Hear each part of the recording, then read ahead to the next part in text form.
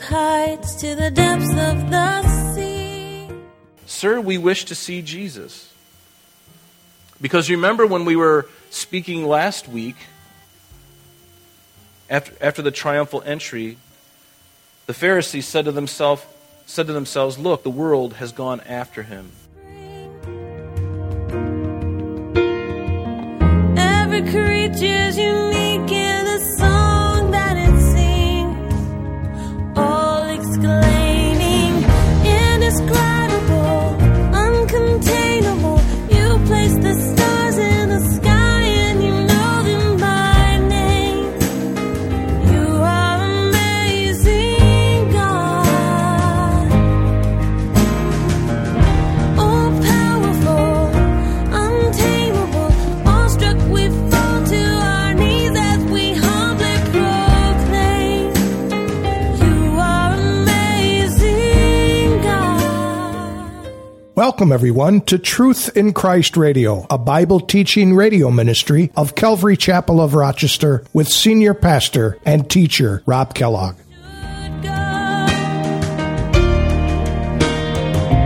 Oars in heavenly storehouses laden with snow.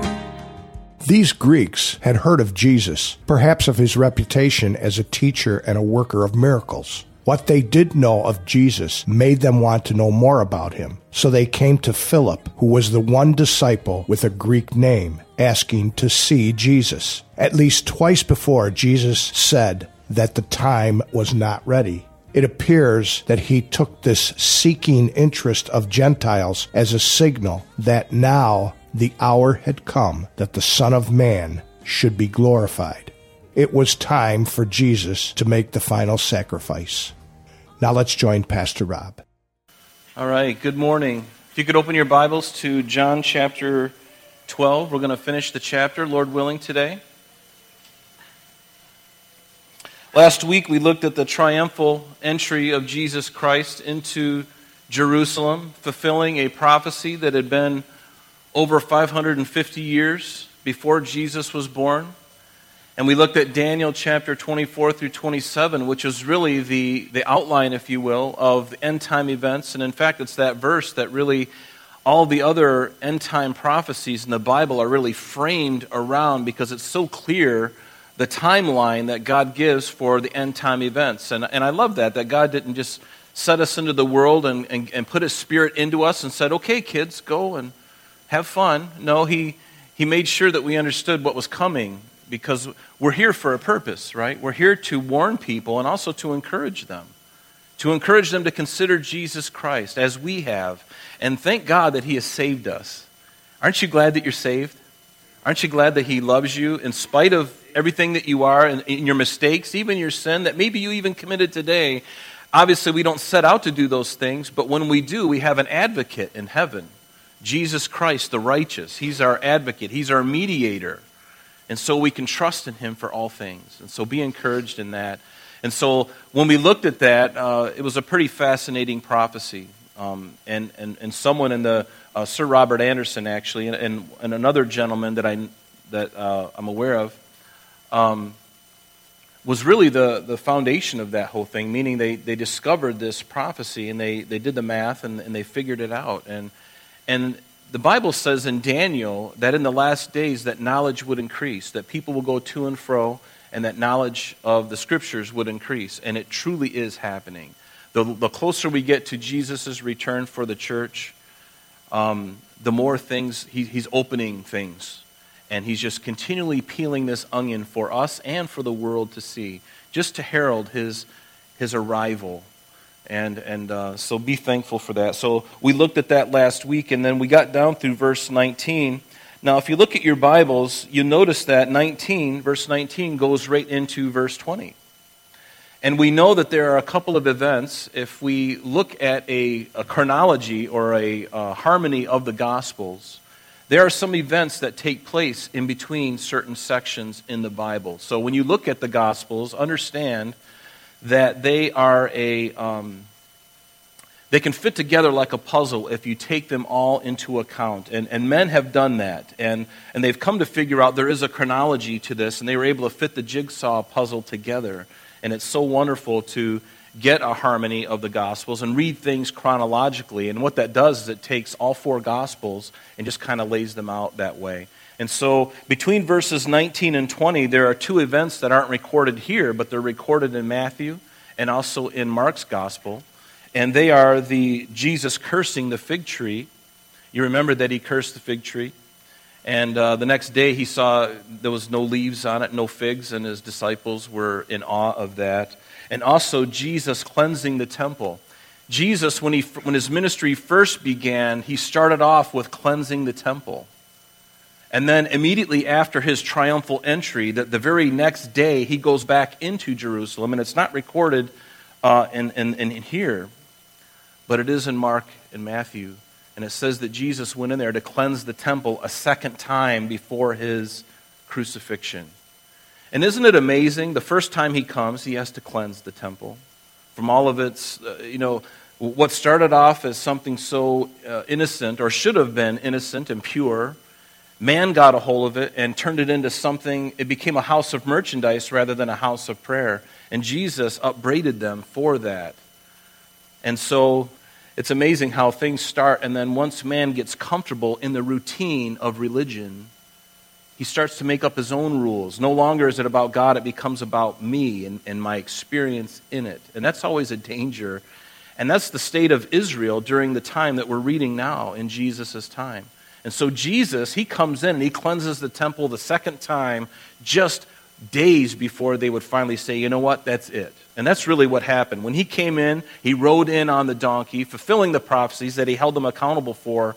And then when he went in the next day to cleanse the temple from all of its chicanery and all of its bribery and all of its worthless stuff, the Pharisees, the religious leader, says, you know what, we've had enough of this guy.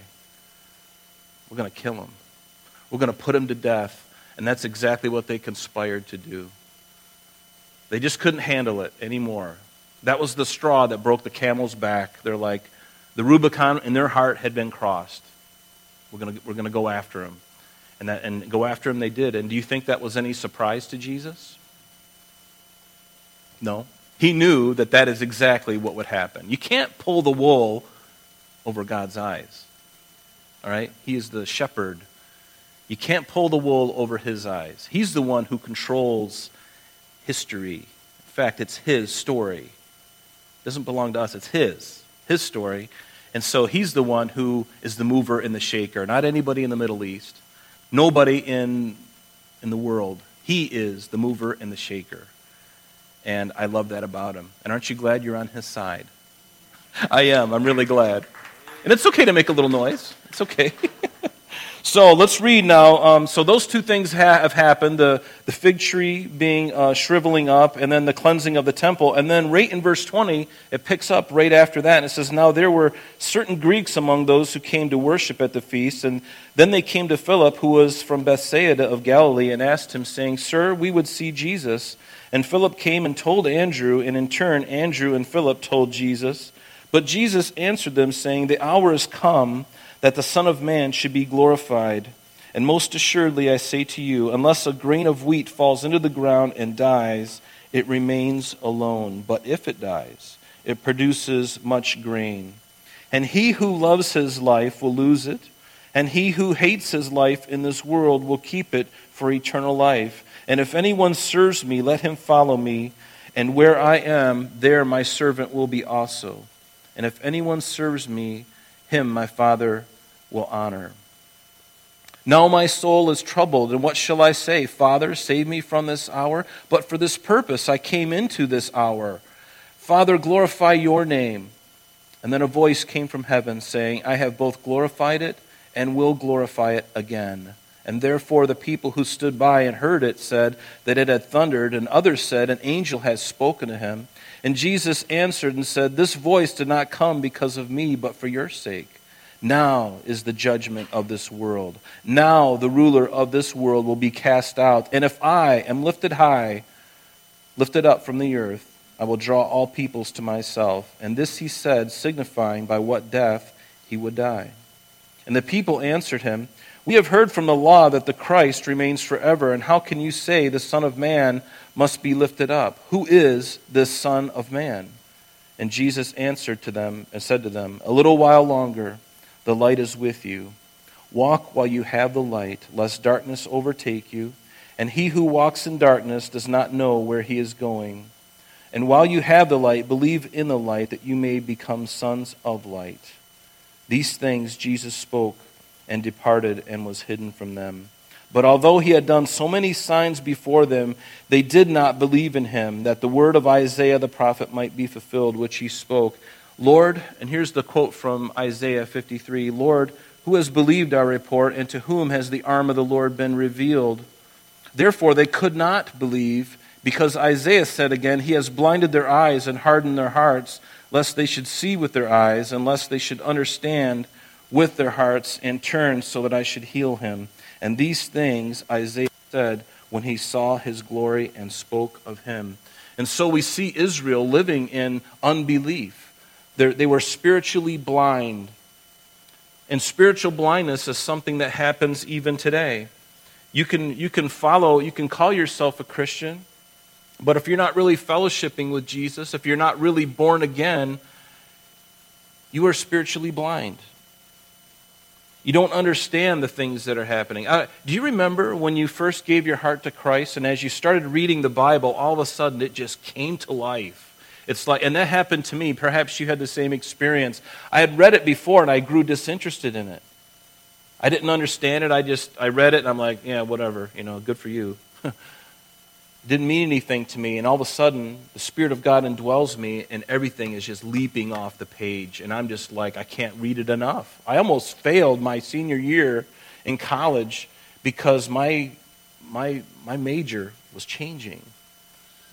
I was going for classical guitar performance. I was a classical guitar player, and that was my goal in life, and the Lord's going, "Oh, I got something different for you." So my major was changing underneath, and what an awkward timing, too. Because I was losing heart in what I was doing, and I was gaining a great enjoyment and with the Lord and His Word, and just growing and loving it, and just loving it.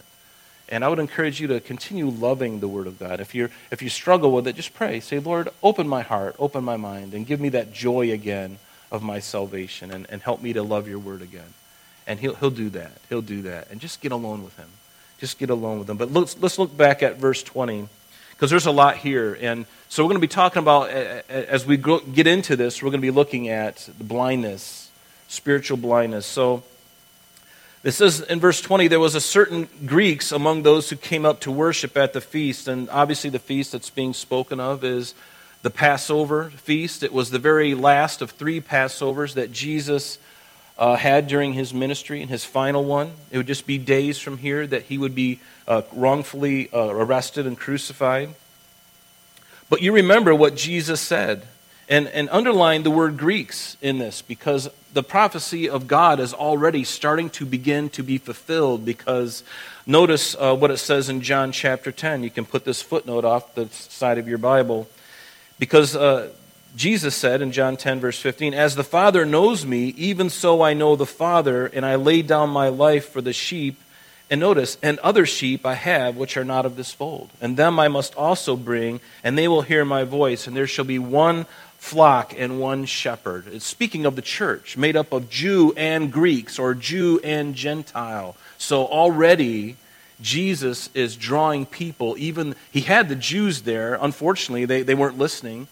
But the Greeks, the Jews, or the Gentiles, they would hear. And they were coming already to find out who this one was. And so the Lord's prophecy is beginning to come to fruition.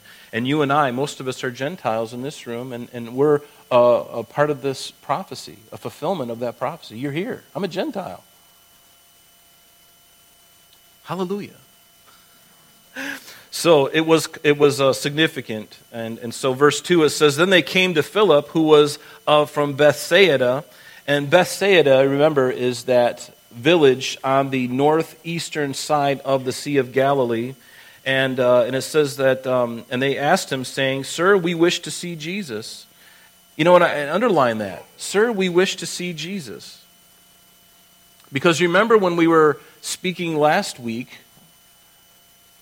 after the triumphal entry, the Pharisees said to themselves, look, the world has gone after him. And sir, we would see Jesus.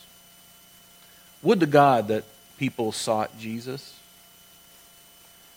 He is the solution. He is the author and the finisher of your faith. He is your Savior. He is your Creator. Why wouldn't you want to know the one that you're going to spend an eternity with? And why wouldn't you want to know the one whom you ultimately will stand before, the judge of all the earth, and I want to be on his side? Yes, out of fear. One of the things that brought me to Christ initially was fear, because I was going to hell. And I knew I was going to go to hell if I died. But aren't you glad for his wonderful, magnanimous grace, where he just reaches into your heart and just melts you? And then you know you're no longer bent on going to that place. You're not going to that place anymore once you're born again. You're safe in his arms. Like that sheep, that shepherd that holds the sheep that has run away. He holds it in his arms and he takes it back to the fold. And we are those people. But would to God that more people desired to see him, because there's no one who can reconcile you back to God the Father. Jesus, the mediator, he is the only one. And you know, different people have different motives for wanting to see Jesus. Some truly want to seek him for salvation and to have a relationship with him, while others just want to see a miracle. They just want to have him to do something for him. You know, it's sort of like when a relative becomes rich. You know, they win the Powerball. And all of a sudden, all the relatives are calling up, hey, what's happening? Yeah, my car broke down, Yeah, it broke down. But, you know, I got my eyes on this Land Rover. Yeah. Oh, thank you. Thanks. You know, and so they come to him for wrong motives. They just want something from him. They want to receive some miracle. They want to be tickled. And you remember that this was nothing new, because when Jesus stood before Herod Antipas, what happened? Now when Herod saw Jesus, he was exceedingly glad, for he had desired, notice, for a long time to see him. He sought him too, for the right reasons. He wanted to see him because he had heard many things about him and hoped to see some miracle done by him. He wanted to be tickled. He wanted to be entertained. Entertain me, Jesus. And Jesus will not entertain you. He will love you, and he will save you, and he will encourage you, but he's not there to entertain. So are you seeking the Lord for salvation and forgiveness? And I say that to the choir, because most of you say amen, and I know that, but there are others who will be listening. Are you seeking him for salvation and forgiveness, or just to get out of the mess that you're currently in? Or to have him fix your marriage? Or to have him fix your financial situation because of the stress that you're in? Lord, just fix my marriage. Fix that woman that you gave me, Lord. Or, Lord, fix that husband who's just a rotten tyrant. Fix him, Lord, and then I'll come to you. I'll do anything you want. Just fix that man before I drown him in the pool. Right? What are you seeking Jesus for? And why is it? And there's nothing wrong with asking for those things, but some people have selfish motives. Some people see him as a talisman for good luck, or some kind of lucky rabbit's foot. You know, if I just rub this thing hard enough, God, just help me out here. You know, and you pull the rabbit's foot out. He's not going to adhere to any of that. He is not any of those things. He is your Lord and Savior, and we should treat him and respect him as such, and honor him, worship him. So verse 22, Philip came to him, and told Andrew, and in turn Andrew and Philip told Jesus. But Jesus answered them, saying, the hour has come that the Son of Man should be glorified. Remember, there was a time that it wasn't his, there was a time that it wasn't his hour, and then there was a time when it was his hour. And obviously we're not talking about a 60-minute hour. We are talking about an indeterminate amount of time that really spanned a number of days. A few days at the very least. We see that in John chapter 7. Remember, there was a time, it wasn't his time. Early in his ministry, it says, therefore they sought to take him, but no one laid a hand on him. Why? Because his hour had not yet come. Not a 60-minute hour, but his time when he would come to save and to pay the price, the penalty for sin on the cross for you and I. And then in John chapter 8, verse 19, what does it say? And the Pharisees, speaking to Jesus, they said, well, where is your Father? And Jesus answered them, you know neither me nor my Father. For if you had known me, you would have known my Father also. And these words Jesus spoke in the treasury as he taught in the temple. And notice, and no one laid hands on him. Why? Because his hour had not yet come. But yet, in this verse, here in verse 23, it says, my hour has come. We also see it. We're going to see, after we get through John chapter 12, we get into the very Last Supper, just hours away from what we're reading now. In John chapter 13, at that Last Supper, what did Jesus tell his disciples? It says, before the feast of the Passover, when Jesus knew that his hour had come, that he should depart from this world to the Father. And then in John chapter 17, at the end of that Last Supper, hours that he spent with his disciples that night before he was finally arrested and crucified. What did it say in his high priestly prayer? Jesus spoke these words in John 17, verse 1. He lifted up his eyes to heaven and said, Father, the hour has come. Glorify your Son, and yet your Son may also glorify you. There was a time, and the time was now. There was a time when it wasn't, but now there is a time that it is, the hour. In verse 24, it says, most assuredly I say to you, unless a grain of wheat falls into the ground and dies, it remains alone. But if it dies, it produces much grain. Much grain. We know this, that when a grain of wheat falls into the ground, what does it do? It falls on the ground, it dies, and then it begins to germinate in the ground, and it produces more grain. That's the way it works. There has to be a death before there can be life. In Jesus' death and resurrection, he would be the first fruits of what would happen to us later on. In fact, we still are awaiting that resurrection. That resurrection. Jesus was the first fruits when he died on the cross and rose again. But then we know that there's coming a time it could happen today, and I hope it does, before I even say another word, that he would come for us, and we will meet him in the clouds. Our bodies will be changed in the twinkling of an eye. And there's also another resurrection at the end of the Great Tribulation period, the beginning of the millennial reign of Christ. But Jesus' death and resurrection, he was the grain of wheat that would fall into the ground, and it would produce more grain. In 1 Corinthians chapter 15, you recall this chapter. I'd encourage you to read it.